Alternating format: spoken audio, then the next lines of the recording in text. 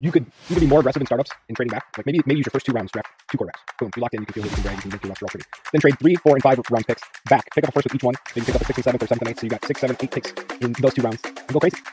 We don't hate players. We hate prices. Bro, you're a hater. Might be. You're a hater. Welcome back to the Dynasty Digest, where we give you a consumable Dynasty perspective. I'm Jake, joined as always by Tim. It's an off week for us. And by off week for us, I mean it's a keep trade cut week, and we get to tell you where they're off. So while we're doing that, you guys already know I'm going to roll this intro. You already got, I'm going to give you a little spiel, but I got to do it anyway. It's my job. I get paid for this sometimes. Thanks, Wyatt. But guys, we're on a journey for 2,500 subscribers. Help us get there by the NFL draft. We got the combine coming up here soon. The draft's right around the corner. So help us get there, because otherwise my kids aren't going to eat this weekend. I don't have any kids. Welcome. You're listening to JWB Fantasy Football. Thanks for listening. It's our Keep Trade Cut show, like I just said. So we're going to start it off with some heat. So Tim, start it where you want to start it. Is it your buy? Is it your sell? What's it going to be? I like to start out positively. So I want to start with my buy this week. My buy is going to be Cooper Kupp. He is on Keep Trade Cut, 95th overall. You know what that means? The 8-11 in startups. That is ridiculous. Wide receiver, 37. So he's not even a top 3 wide receiver considered by the community. I can't understand this at all. So I understand that he was injured last year. He had some slowdowns, but he also had at least 1 week where the points didn't represent what his actual performance was because he dropped a long touchdown. Now, I have to be honest, I didn't see every Rams game, so I don't know if this is also something we've seen in other games this year. But I think it's way too early to be giving up on Cooper Kupp. He's only finishing up his 7th season, so I still think there's a lot of gas left in the tank. Yeah, you can say he's older, but the punishment's way different in the NFL compared to college. So I'm not really worried about the age, as he's just hitting age 30.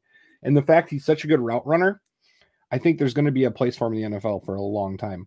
And we know what he does with great volume.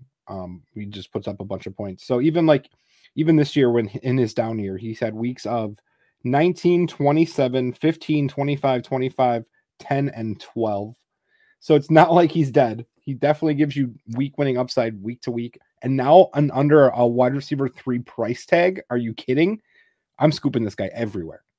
Yeah, I mean, I'm fully on board. So just on the drop thing, he had 3 drops all year. So like a rare thing. Doesn't really happen for him. But I'm fully on board with this. Like, yes, Puka Nacua has come out. Absolute stud. Top 5 dynasty wide receiver for a lot of people, including myself. But Cooper Kupp only played 12 games, right? So he missed 5 games essentially of the season. And that's not to mention the fact that, he had 1 game where he only, I can't remember if he left early with injury and then played the next week, but that's including 1 game with only 33% of the snaps. So his points per game was still a top 24 wide receiver in football. As you already mentioned with the point scoring, he had 3 top 5 weeks on the year. Like there's guys that are in the top 20 who, including one that I'm going to talk about, who barely have that many top 5 weeks on an entire season. And we still got to talk about what this guy paced for. So let's pull up a calculator real quick. So if we just take the games, let's actually subtract 1. I'm not going to count the injured game just because that's an outlier and doesn't really, isn't really representative of what a player is capable of. So if we take his 94 targets outside of those games and we divide that by 11, he's still averaging 8.5 targets a game. Is that as good as it used to be? No, but the guy still has a 25.6% target share. He still has a almost 32% target share in the red zone. His target rate and target share are identical, which means it's not an impact of not running as many routes or only being used in specific packages. Like, this guy's still running 94% of the routes. He's running top 15% of the routes out of the slot. Over half of his routes are out of the slot. 7th in total overall snap share amongst wide receivers. Like a lot of the underlying metrics for this guy are still really, really good. He was still, 2.0 yards per out run right on the dot. So still meeting those efficiency metrics that we look at. But he's pacing, 8.5 targets a game. Let me get the yardage for that game. 11 yards. Don't have to subtract a whole lot. Love that math for me. So if we subtract his 737 receiving yards minus that 11, that's what, 726? And we divide that by 11. We still get 66 yards a game. Now, that may not sound like super appealing to a lot of people, but if you multiply that by 17, that's still 1,100 yards. And in 12 games, he had 5 touchdowns. So assume he gets, a few more, especially with that red zone target share and Matt Stafford. And as this offense takes another jump with Puka being a second-year wide receiver, then potentially getting a tight end that is, capable of playing football consistently, we can expect those touchdowns to jump back up. But like, you're going to tell me that you're going to be mad at a wide receiver with, so again, we'll do just one last piece of math. So 58 receptions divided by 11. So you average 5.2 per game, times that by 17, 90 receptions, 1,200 yards and 6 touchdowns. We're going to be mad at that. I shouldn't even say we're going to be mad at that. We're going to price that as a barely top 8 round startup pick. God, what are we doing? Guys, if you're doing a startup, I understand wanting as many young players as possible, but there's a very effective way to capitalize on youth and still take advantage of the talent that is out there. Your first, call it 5 picks, make some aggressive upside swings at young talent.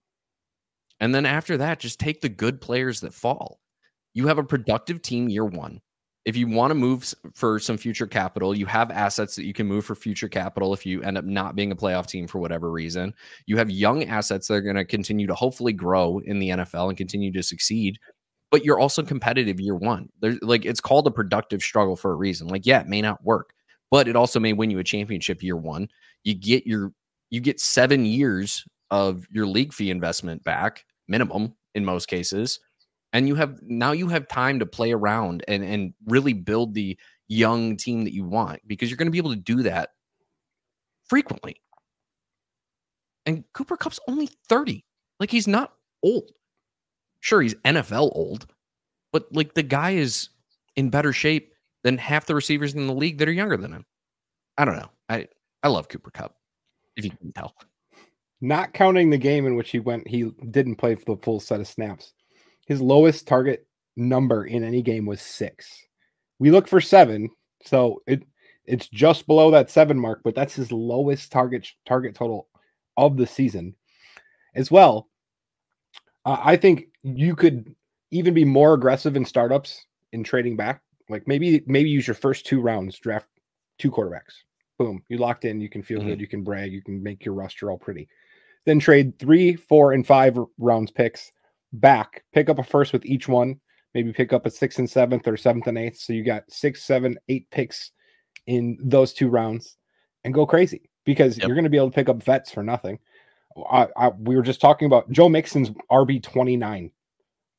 That's a starter where you can go and get players that are actually productive. Maybe Mixon could go either way with people's preferences.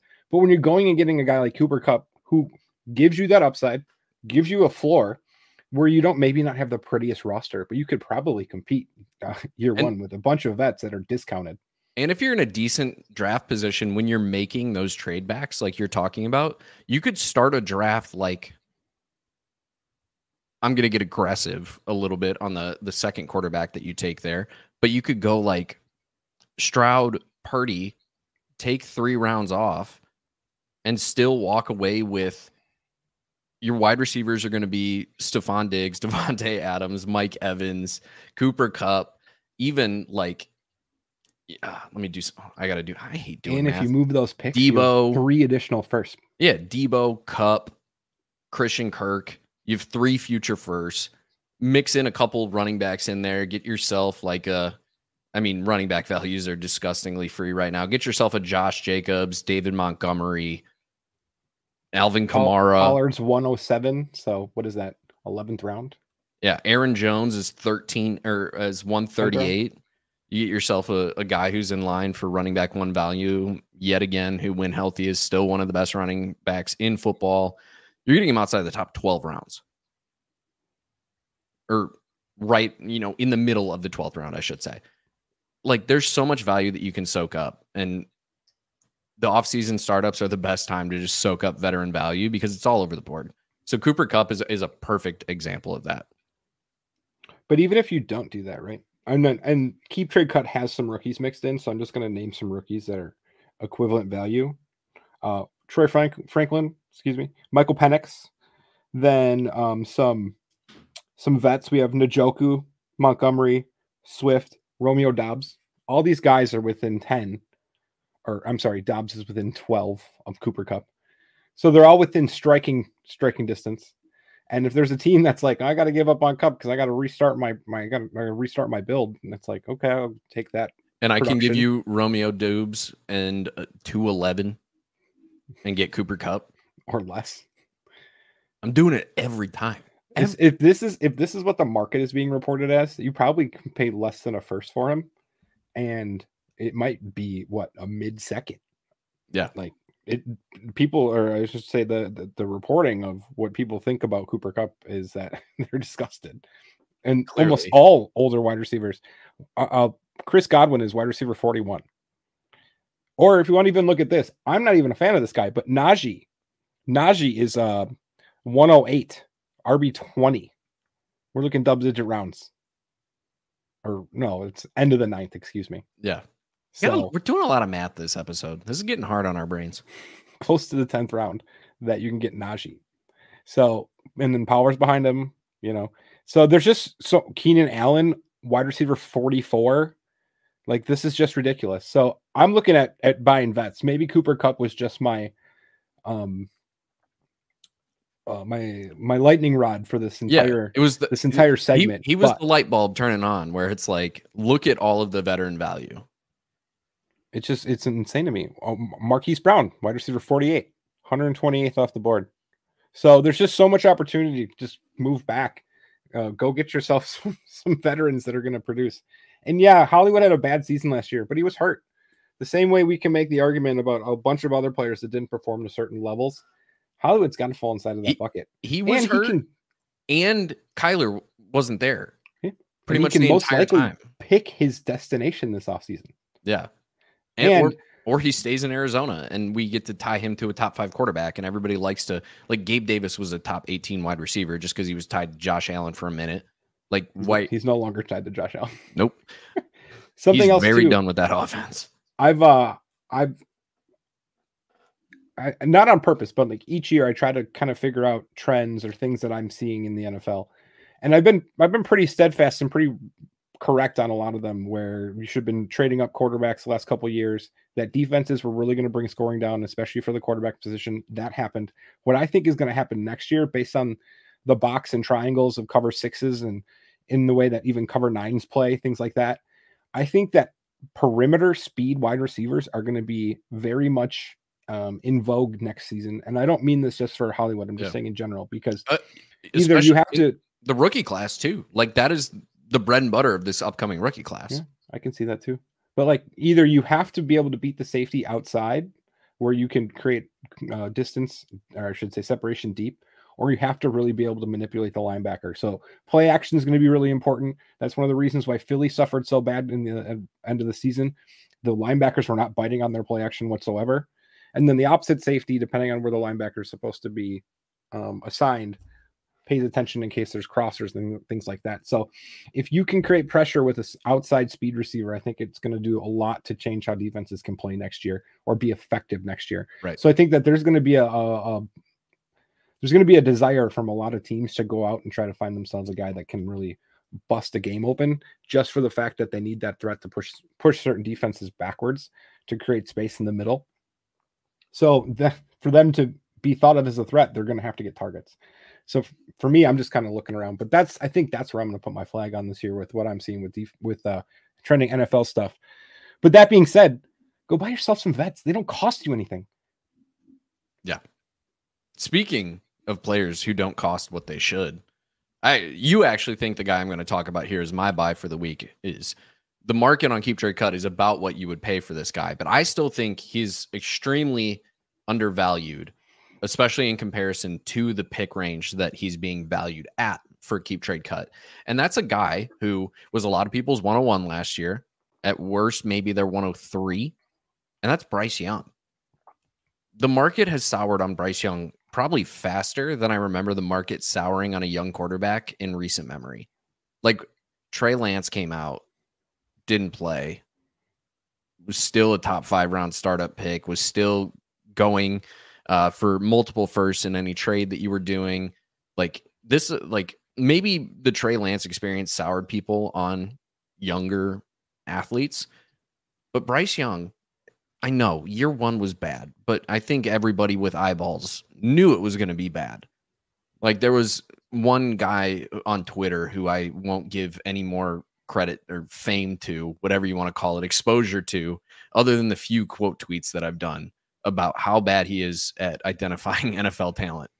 But he was like, Bryce Young will cover up the issues in an offense. And that very clearly wasn't true.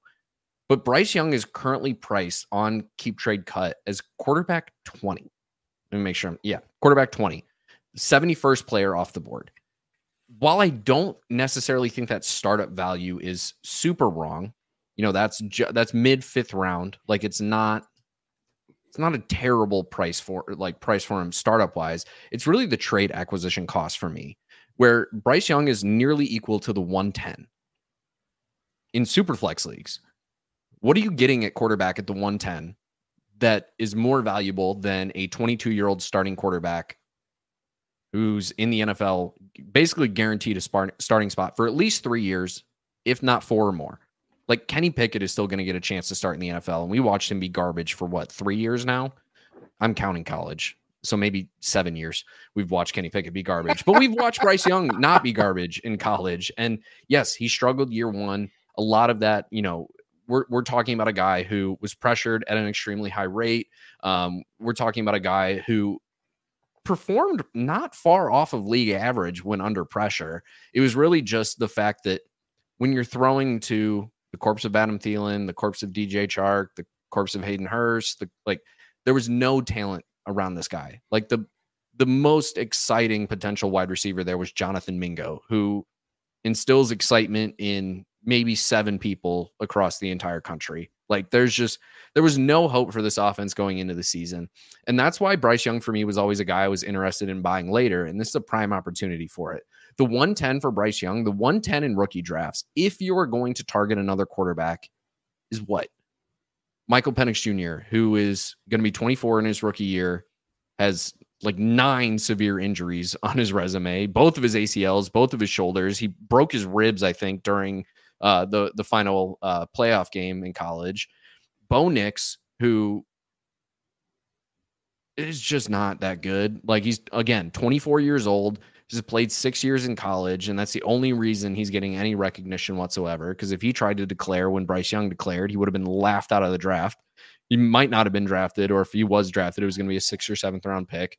Or you're taking a shot on JJ McCarthy, who is younger, is a good athlete. I do think he has a lot of upside, but it's just riskier than probably what you should take on. 2 of those quarterbacks I mentioned, like I said, are going to be 24 years old this upcoming NFL season. Bryce Young is currently 22, won't be 23 by the time the league year starts. And by the time, games are being played, he will not yet be 23 years old.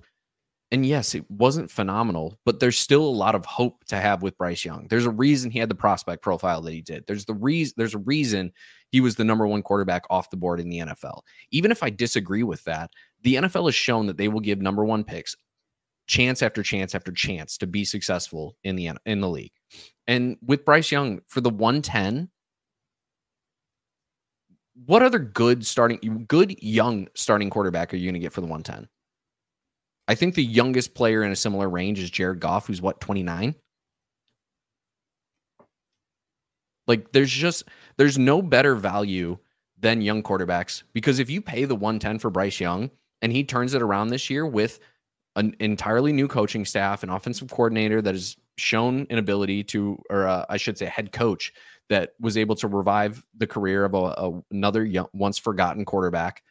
Like, there's so much upside around Bryce Young that the 110 price is so cheap that it's a pick that has high value because it has the first round name in it. But realistically, like, that's a high end dart throw. And if I can take the high end dart throw, why not take the high end dart throw on a younger guy, a great athlete who, yeah, is a little bit smaller, but there's all the upside in the world. Even if the best that Bryce Young becomes is Brock Purdy was like a top 10 dynasty quarterback like 2 weeks ago. And the only reason on Keep Trade Cut he's not is because they put the rookies in there and rookie hype is already in full swing. So I don't know. He sucked last year. I don't think there's any question about that. But I have enough reason to believe in Bryce Young moving forward that the 110 is a null investment for me. Like, sign me up. That's about where I fall, is around the 110, or I would prefer to move a later pick. But I'm of the side that I thought Bryce had some issues processing his last year in college, and he was late on some reads, but he was a great leader, ice in his veins. No situation was too big for him. My feeling on Bryce this year is that I think it's worth the risk because, one, I don't really like the quarterbacks that come later. Like, yeah, there's some like hype for like JJ. I don't know. I'm not the guy that goes against JJ because his volume was small. I just don't know if his throws are repeatable, and that's what I'm worried about. So and even JJ, like, let's call JJ the best of that group. Keep Trade Cut voters don't even value JJ McCarthy at the level that they value Bryce Young at. But they value the pick that you have to use to get him equal. So even just that is pure profit. But with that being said, though, I think another thing, even if you want to talk JJ and Bryce, is that Bryce is going to start next year. And that's pretty much a certainty unless Bryce completely blows it up in camp. So you're at least getting a starter. Yeah. And we know how ugly quarterback gets like down the line. I understand that you can find your Bakers and guys like that will overplay their draft position. That'll happen. But it's hard to predict a lot of years. And there's a lot of times you're gonna, get stuck with Kenny Pickett as your QB3, where instead of that, maybe you trade your 110 and you make Bryce your QB3. And then you can either reap the benefits of him growing, or he's not actually negatively impacting your lineup because you don't have to play him. I'm very much this year of the thought that I'm moving these late firsts for multiple seconds or future firsts.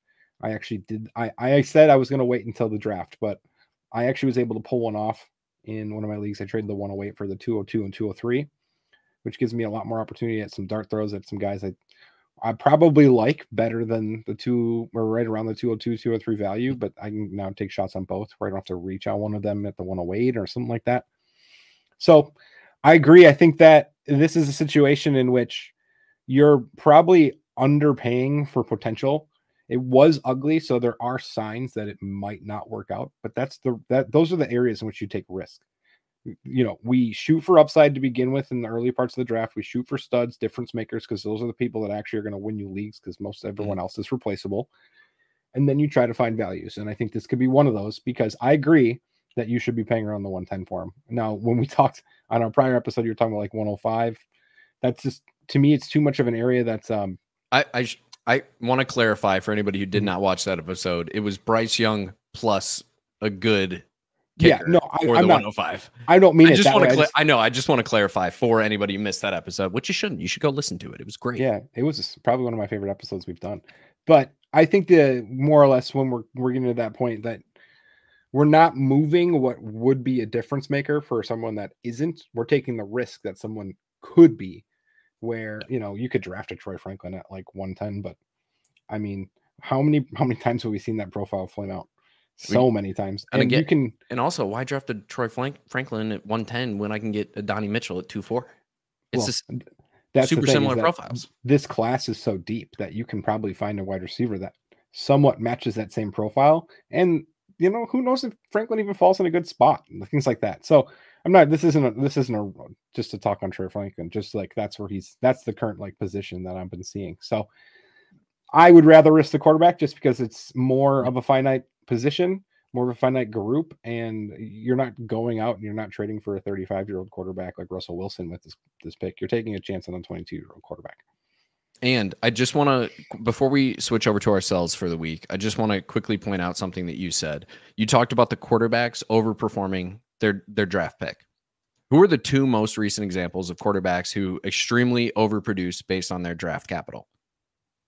Are we talking from startups or? Because I would say Baker. Baker last year. But who the year prior? I would say Goff. It wasn't Goff. Who am I missing? Geno Smith. Oh, for sure, dude. And yeah, guess who? I forget about Geno. Guess who was the quarterback coach for both Geno Smith and then the offensive coordinator? Oh, baby, let's Baker go! Mayfield. Oh, I love it. Dave Canales, who is now the head coach of the Carolina Panthers. So, I'm not saying he's going to do what he did by turning a guy who sucked for 7 years in the NFL and then made him have a top 5 fantasy season, and then have another guy who showed some promise, but then showed a lot of not promise, and then suddenly had a really good year in the NFL. I'm not saying he's going to turn, Bryce Young into a top 5 fantasy quarterback, but if he can turn Bryce Young into a top 18 fantasy quarterback, you're going to be happy that you spent the 110 on that, because top 18 fantasy quarterbacks are top 4 round startup picks and are going to get moved for multiple firsts. It's a low risk investment, in my opinion, on an upside swing of a 22-year-old quarterback. So let's stop being positive on guys. All right, let's get some negativity into the chat here. Give me yourself for this week. I got to go with Isaiah Pacheco. He's 74 overall, running back 13. I just don't get why it's such a high rank for a running back to me that has such a floor of, 6 points a week if he doesn't find the end zone. I understand he's had some good weeks, but we also saw that 6-week stretch that was just ridiculous in terms of matchups. Now, he did perform pretty well in the playoffs. We have points of 15, 18, 18, and 13. But that's with a team with nearly no receivers, no weapons, not even really backup running backs. And I think that this team gets deeper. I think that they have the ability to kind of play with the cap this year, especially depending on what happens. I don't remember if MVS is a free agent this year or if he's in his last year, but that's what, $12 to $14 million too much for MVS. So you have the opportunity to get rid of that contract, create even more flexibility, go sign some more wide receivers. So I think that this might be his best stretch of his career. Mm-hmm. Now, was it a good one? Was it one that you definitely wanted if you were in a playoff contender and you had the opportunity to play him in a lot of situations? Yeah, most likely. Now, he most likely won your leagues, 25, 21, 10, 28. So there's opportunity there for him to do some nice things. So there might be that hangover from this year's production, but I'm not buying this year's production. I'm trying to play for next year. And I think that next year, the role might even shrink a little bit. The usage might shrink a little bit. He might become way more touchdown dependent, which he's really not that great of a touchdown scorer currently. So the lot would have to change in his favor, where I understand that KC just won the Super Bowl. So the argument could be like, well, they might just think that they don't have to add anyone, but they struggled. They know they have to. They were like 8-6 at one point, or like 10-6 at one point. It wasn't like super. Yeah, it wasn't super KC. It was the lowest amount of wins that Patrick Mahomes has had that they've had during the Patrick Mahomes era. They were a 3 seed, which I don't think they had been lower than a 1 seed or a 2 seed maybe. So this is like the lowest seeding that they've had in playoffs in recent memory. So like this KC team knows that they are not. I don't want to say they got lucky for their Super Bowl win, because if Patrick Mahomes is your quarterback, you're never getting lucky. But like they recognize what their deficiencies were, and they recognize that with Kelsey aging, you can't get away with not having talented pass catchers around there. And I fact checked the MVS thing. He is still under contract for next year, but they can save $12 million. Either cutting him pre-June 1 or post-June 1. It's the same cap savings either way. So they can free up $12 million in cash, which Gabe Davis would be a better option for this offense than MVS is, because Marquez Valdez-Scantling is like the worst possible version of Gabe Davis. Something else too is they smashed their defensive picks the last 3 years in the draft. So they have defensive players on cheap contracts, young defensive players. So this is their window. It's like the second coming of not having to pay a quarterback. And I know that Mahomes is getting paid a ton, but it gives them way more flexibility. They're not having to go out and sign, a bunch of defensive players just to fill or to become competitive. They had a great defense this year. They only have 7 guys on the entire team who have a cap hit larger than $5 million this year. And the 8th guy, the 8th highest cap hit is Harrison Butker, their kicker. Like, this is a team that realistically is in a really good spot to compete for the next few years, even with Mahomes having a $58 million cap hit, because one, the cap is going to expand every single year moving forward. And if they can finally start hitting on some of these offensive draft picks, or they put some emphasis on the offense, which they had a top 5 defense last year, like, they're not going to change a ton. And yes, like, I know Chris Jones is going to get paid a lot more than he did this year, so he's going to come up on the cap as well. But like, they have enough flexibility there. Like, if you restructure Justin Reed and you cut MVS and restructure Joe Thuney, like, you can save yourself a quick $25 million right there. And something else, I'm not sure that Jones is coming back, because it almost sounded like that he played his last game in KC when they were talking in the Super Bowl. So when he was at the parade, he was like, "See you next year." Okay. It was basically like his Leonardo DiCaprio and Wolf of Wall Street, "I'm not leaving" moment. So even so, like you said, like, they have a ton of options to add really young talent. And that's where, like, I like Pacheco. I have him ranked as running back. Where did it go? I just moved him. I should know this off the top of my head. I'm at 17. So, like, it's still in a range of, like, really talented players. And, like, I would probably prefer to have Pacheco as a tier down than a lot of the guys that I have ranked ahead of him. But, like, I can't fathom saying that there are only 12 running backs who I would rather roster than Pacheco, who, like you said, may have just had the best season that he'll ever have and was still only running back 14 in points per game. Well, and something too, like, I just want to, in addition to this, right? He's going off at 74, which is a 702, right? So tell me this, how is it possible that you at 702 can look at that running back list if you're doing a startup and say, this is when I need to take a running back? This is the scenario in which Pacheco is my guy that has to come off the board. When you have better running backs behind him, you definitely still have wide receivers on the board that will score more points. So it doesn't even make sense to me where he's being ranked as like a value, because he's not a value at that position. There's like David Montgomery Pacheco was the running back 14 in points per game. David Montgomery was the running back 15 in points per game and is going off the board over 30 picks later. And yes, he's a little bit older, and I know Pacheco's only in his second year in the league, but he came into the league older. Pacheco's going to be a 24-year-old this upcoming season. Like, he's not super, super young, whereas a guy like David Montgomery, like, this team is running it back.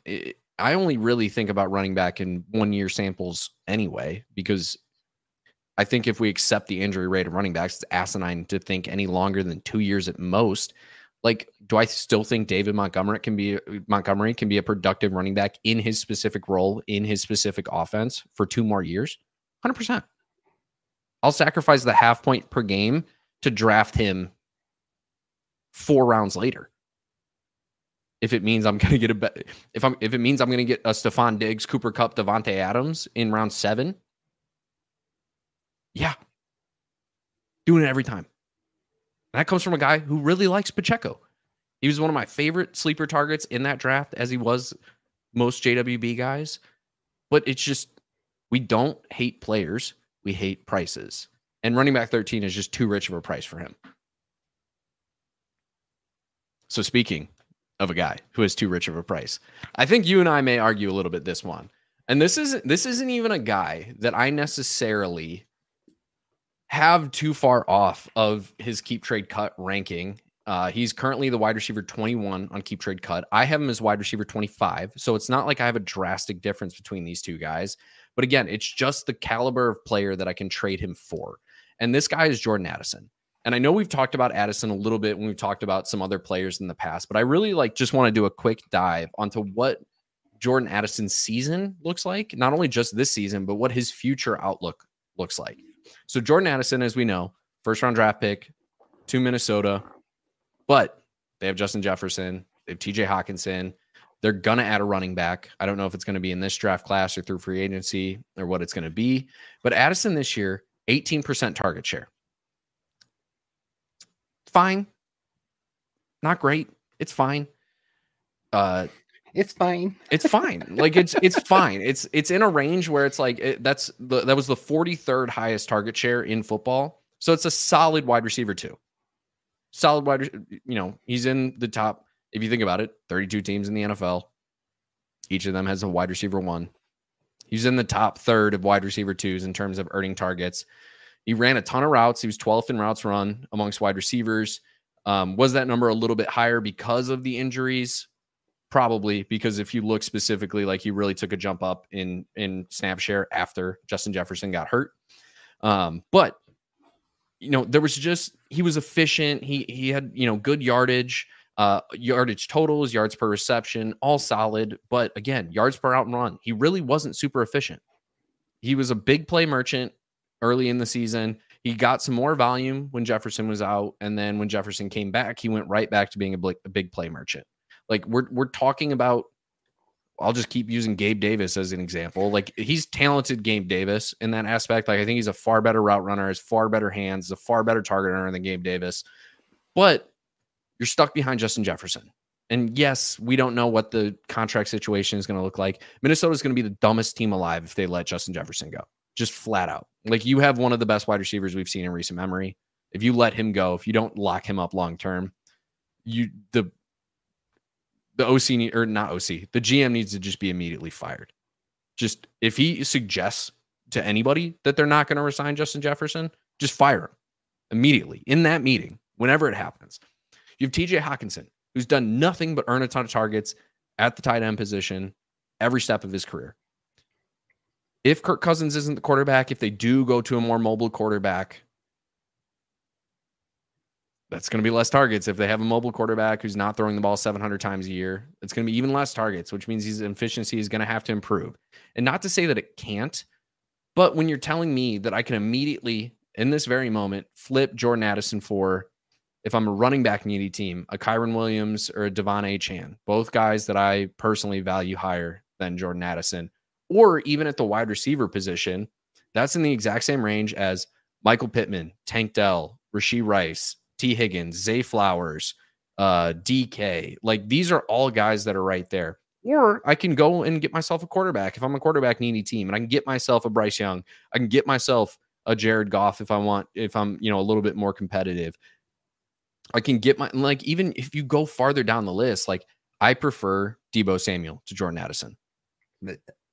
It's gross, but upside wise, like I don't think Jordan Addison is going to have league winning weeks for you with Justin Jefferson and TJ Hawkinson healthy. It's going to be very, very rare that it happens. Just off of, he's going to have to score 2 fluke 60+ yard touchdowns to really have like a truly impact week.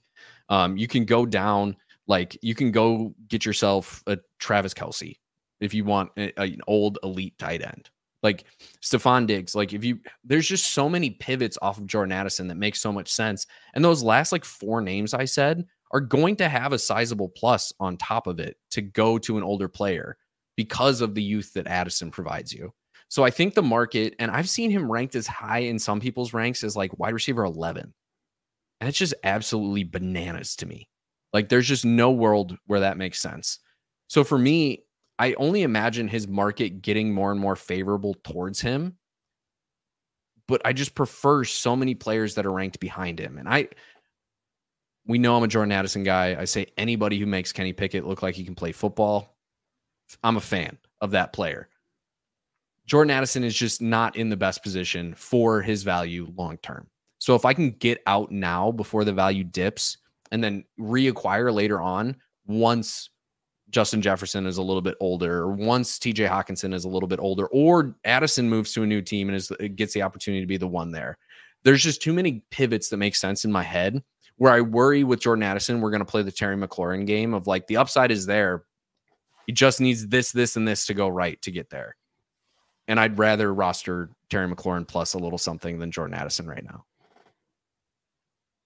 Bro, you're a hater. Might be. You're a hater. I don't know somebody who hates while praising somebody as much as I do. Because it happens all the time. Hater. I think that this conversation comes down to what tier do you have him in? And I don't mean it, oh, he's in my tier 3, he's in my tier 4. No, it's what receivers that you have in that same tier. Yeah. And how you want to navigate those tiers. Now, I'll say this. The Vikings are about to be the kings of the mid if they don't re-sign Justin Jefferson and decide at the same time that they're going to just let Kirk Cousins go. Not saying that they have to sign Kirk Cousins, but if you don't have a clear succession plan, if you're just going to go at this offseason like whatever happens. And if you're going to go into this offseason as like Jaron Hall's our guy. Or not even that. Like hope you're ready for a top 5 pick next year. If they don't have a plan of either trading up and securing a top 5 pick like soon, or they have a QB that's going to hit free agency, maybe they like Russ. I'm not saying that's good, but they have to have a plan. If they don't have a plan, they don't deserve Justin Jefferson, to be honest with you. I will say this. I understand and appreciate some of the stats and things that Addison put up this year, but I also understand how crappy the quarterback play was for a majority of the season. So I don't even want to look at like his target numbers. There's games where he had 3, 4. There was one where he played 58% of the snaps. So like, I understand that there's a situation where he might not have that opportunity to produce high level points. And I agree with you because I preach upside. Now, personally, I think that Jordan Addison is like, I say this a lot. And I mean this in a way that I'm not saying he's a top 12 wide receiver, but I think the way he plays is prototypical for the way most teams want to find a wide receiver 2, or, you know, if they can find a wide receiver 3 through the draft that does these similar things. I think this is how the NFL is going to run in a lot of situations. Obviously, you have your Jeffersons, you have your Chases, the ones that truly are game breakers. You have your AJ Browns, Tyreek Hill. You have those guys that they just do things differently. Mm-hmm. But for everyone else, I think Jordan Addison's play style is like what teams are going to be looking for. But once again, if we're talking ceiling, I completely understand your position, because the idea is that we're moving something that is valuable or overvalued to find something that is less valued or produces better to win games and to win leagues. So I completely understand your position right now, and I'm about to do some more updates with my ranks. But right now, he's my wide receiver 15. And I have him in a pretty large tier. So I can understand navigating that tier either up or down to try to find more. Or if I jump tiers, going back and getting a bunch more on top, maybe I get a nice pick that either I'm able to take shots at a quarterback or even one of the running backs. I think second-round running backs this year could be fun because they don't cost much. And we just don't know exactly who's going to get what role yet. Mm-hmm.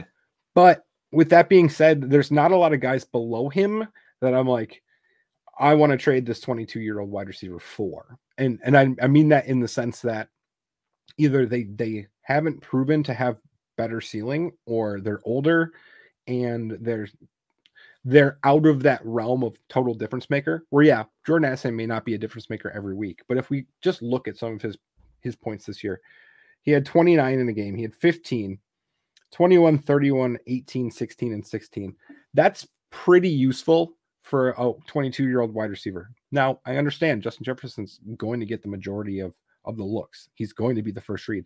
And because he's so good, he's going to be open on probably 75% of those where you can take a shot to him. So I get that. But there's also opportunity for me, in my opinion, that Jordan Addison can be that sneaky number 2 that breaks coverage easily, gets chunk yardage. Yeah, he might be that guy that has to get a lot of his yardage on chunk plays, but that also can happen inside the red zone. So I'm with you in the position that if we can go find a guy that scores more points, we do that every time. But I want to make sure that we do it adequately to our market as well as our own ranks. Whoever, right. Whoever the audience is that's listening to this, you should really be sticking to your ranks. Obviously, if you want to look at ours, maybe it influences yours, but you have to be true to your own board at the end of the day. Otherwise, you are never going to be satisfied with the moves that you make. So in that essence, I agree with you. But Jordan Addison, I'm a little bit more, I want to hold on, or I want to try to acquire more at a cheaper price. The problem is the price isn't that cheap right now. Yeah. I think, like, I recognize the upside. My biggest issue is how, like, again, just how big of a step forward can they make? His highest, he did have that wide receiver 1 week in week 15 with Justin Jefferson healthy, but he had one of the 8 games that they played together. Let me make sure my math is right. Sorry. They played 10 games together. In those 10 games, the number of times that Jordan Addison out-targeted Justin Jefferson was 1. With Kirk Cousins at quarterback, a healthy Justin Jefferson, a healthy TJ Hawkinson, a healthy Jordan Addison, Addison averaged 5.8 targets a game. It's just, I recognize the like potential game-breaking ability, but I feel like he's going to fall into that Gabe Davis area where it's like he's on your team, so he kind of has to be in your lineup, but then you put him in your lineup for 3 weeks, and then you get the 3 weeks that are like 0 points, 7, or like this 3-week stretch is a better example, 7.4, 9.9, 4.7. So you get the weeks like that. It's coming down to the crunch time. That was weeks 11, 12, and 14. So like right fringe playoff time, or you're like, depending on your league, fringe playoff time plus round 1 of the playoffs, or leading into the playoffs, where his game of 29.1, his wide receiver 1 week, he was on your bench anyway. I do not like building my team around those types of players versus a guy like guys that, like I just said, on Keep Trade Cut that are currently ranked lower than him, like a Zay Flowers, who throughout the season with other healthy options or other options that, like Mark Andrews wasn't healthy, but Isaiah Likely took on the Mark Andrews role and was really successful in it at the same time. Like he earned progressively more targets throughout the year. He became a bigger part of the offense. Rashee Rice came in, didn't really play a ton to begin the year, earned a really big role in that offense, was a really important part of their playoff run. Like those guys are in that range. A Tank Dell being below him, like Tank Dell, again, came out of nowhere. Phenomenal year there, which also means like Nico Collins is right in this range too. Michael Pittman, guys that we know can earn targets and be successful options. Like there's just too many pivots that make sense for me in terms of overall volume while still getting some of that game-breaking ability. And that's why it's easy for me to sell Jordan Addison at current cost. Like, again, this could blow up in my face, but I doubt it. Hey, he out-targeted Justin Jefferson 1 in 10 weeks. So you're saying there's a chance. Hey. And that 1 week, let me just make sure I quote it right. I want to make sure I have the right number of targets. While you look, we should bring up Zay Flowers as someone that you should target, because you probably, if based on the news, if the owner is looking to get out, this would probably be the best time when the iron strikes. Don't send a crappy offer, because all you're going to do is build a reputation that you send crappy offers for bad league news, and that's the worst position to be in, because no matter what your offer is, then after a while it's not going to be enough. So send a good offer if you want to trade for him, but this is probably the best time to do so. The only week that the week that he out targeted him was the week that Justin Jefferson left the game. So you're saying there's a chance. Justin Jefferson played 18% of the snaps against Las Vegas, had the same number of targets as Jordan Addison. Just saying. Justin Jefferson's pretty good. Pretty good. And I'm really wondering though, do you think that Minnesota signs Kirk Cousins again? I think they should. They have to. But I think that there's a lot more rumbling about him either going somewhere else, because I think there's going to be a market for him. I think there's going to be a market for him. I think if he is smart, he recognizes that his best chance to win a Super Bowl is in Minnesota. I don't see another landing spot for him that puts him in a more advantageous situation. If you look outside of the teams that have, top picks, because like you're assume Bears go Caleb at 1, Bears out of the equation. Even if the Bears don't go Caleb at 1, that means they either traded back to 2 and are going to take Drake May or Jaden Daniels, and they still have Justin Fields at current moment. Washington, they still have Sam Howell. I don't think Kirk Cousins wants to go back to Washington, even with it being a new ownership group. I think that bridge has sailed for him. And then you're talking like New England, maybe New York, like the Giants. The Jets aren't going to sign him. Like I don't see a landing spot that makes sense for him. If he's truly trying to win a Super Bowl before his career's done, which I think he is at this point, he may take a little bit. I think he'll take less money to stay in Minnesota to give himself the best chance of winning a Super Bowl. I think it might be fun if he is a Raider. I think that would be being a Viking to a Raider. I'm just kidding. I think it would be really fun. I just don't see it happening. I don't see him jumping into any rebuild, so I doubt he goes New England. So I think there's limitations, but I think that the market's going to be pretty warm. I think he'll get offers. I think he'll get a ton of offers. Even he's probably going to get a ton of calls from teams that'll be like, "Hey, you want to come teach this guy how to play football?" But I don't know. I don't see him going anywhere else. So I still imagine like extremely high volume, and that's what gives me a little bit of hope for Addison over the next couple of years. Is this could be a team that throws the ball like they let Nick Mullins throw it 50 times, like this is a team that wants to throw the ball a lot. It's a McVay offense. They want to throw the ball a lot. But, I struggle to keep my previous hype on Addison. Like where I have him ranked, I feel is extremely fair. I think it's almost unfair to Jordan Addison to have him as a top 18 asset. Personally, I think there's just too many good wide receivers, and ranking him that high is just setting yourself up for a negative perception of him once he becomes a buy candidate down the road. Because too many people, I'm not saying this is you. You're a guy who has him in the top 18, but you're a guy who's smart enough to recognize like this guy is still extremely talented. I'm still going to take a shot at a cheaper price. I think too many people get stuck in the trap of, I ranked this guy super, super high. He did not succeed. And even at a discounted cost, I'm not going to take the shot. Like that's where a lot of people fell. Like I'm going to use Antonio Gibson as a quick example of that. Like myself included, I thought he was a top 12 dynasty back. He wasn't. It didn't work out the way that it would. It should have, in my opinion. Like his talent was misused. Whatever you want to say the excuse is. Maybe he regressed after his rookie year. But like there's so many people who ranked him like I did as a top 12 asset that when he was discounted and you can get him for like RB 40 prices now, they're still like, I'm out. Oh no! And it's like my buys. Yeah, it's like you recognize that the talent was there. That's why you ranked him so high. But now the talent is just suddenly gone just because Ron Rivera was his head coach for a few years. Guess what? If Ron Rivera was Justin Jefferson's head coach for a few years, he probably wouldn't have as good of numbers as he did. I'm just being flat out honest. Like Ron Rivera sucks.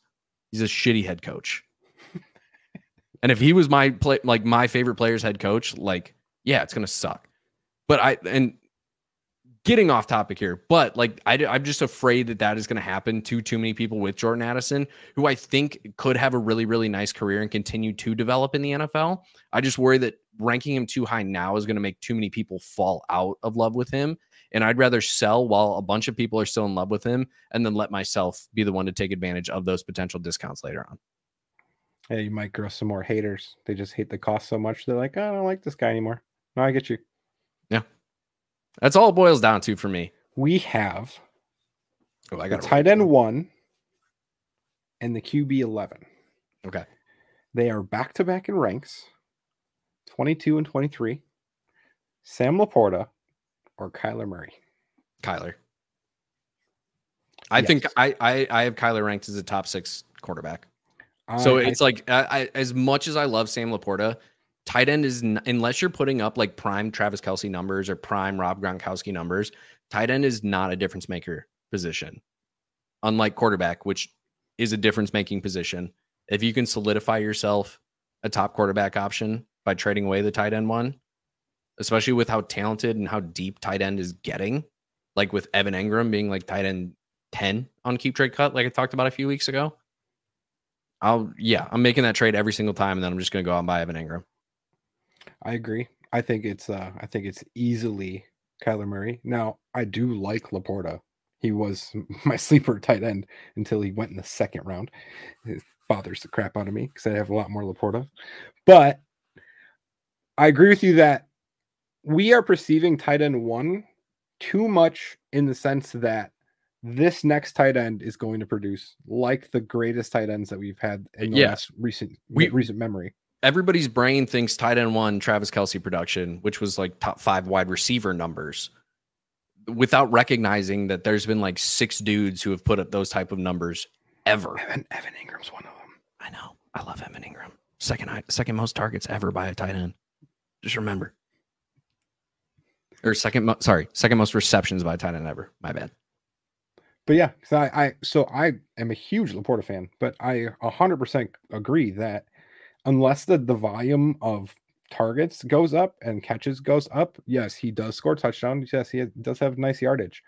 But is it truly going to be difference making? And I'm not he's tight end 1 here. I have no issue with him, being in the top 5 tight ends or even tight end 1. It's the ability to pivot to a quarterback right now, because Kyler's 23. That's 211. The back end of the second round of the startup for Kyler Murray, who shouldn't get out of the top 14. I will say, in startup practice, I've done 3 startups this offseason. He's been I think the latest he went was 2-4. But yeah, even so, I'm never looking at the board with Kyler Murray on it at any point. If Kyler Murray is on the board and Sam Laporta is on the board, I'm taking Kyler Murray 100 out of 100 times, unless I'm getting like 7-point premium on my tight ends. And to talk, we talked about it a little bit earlier, where it's like you just buy the points.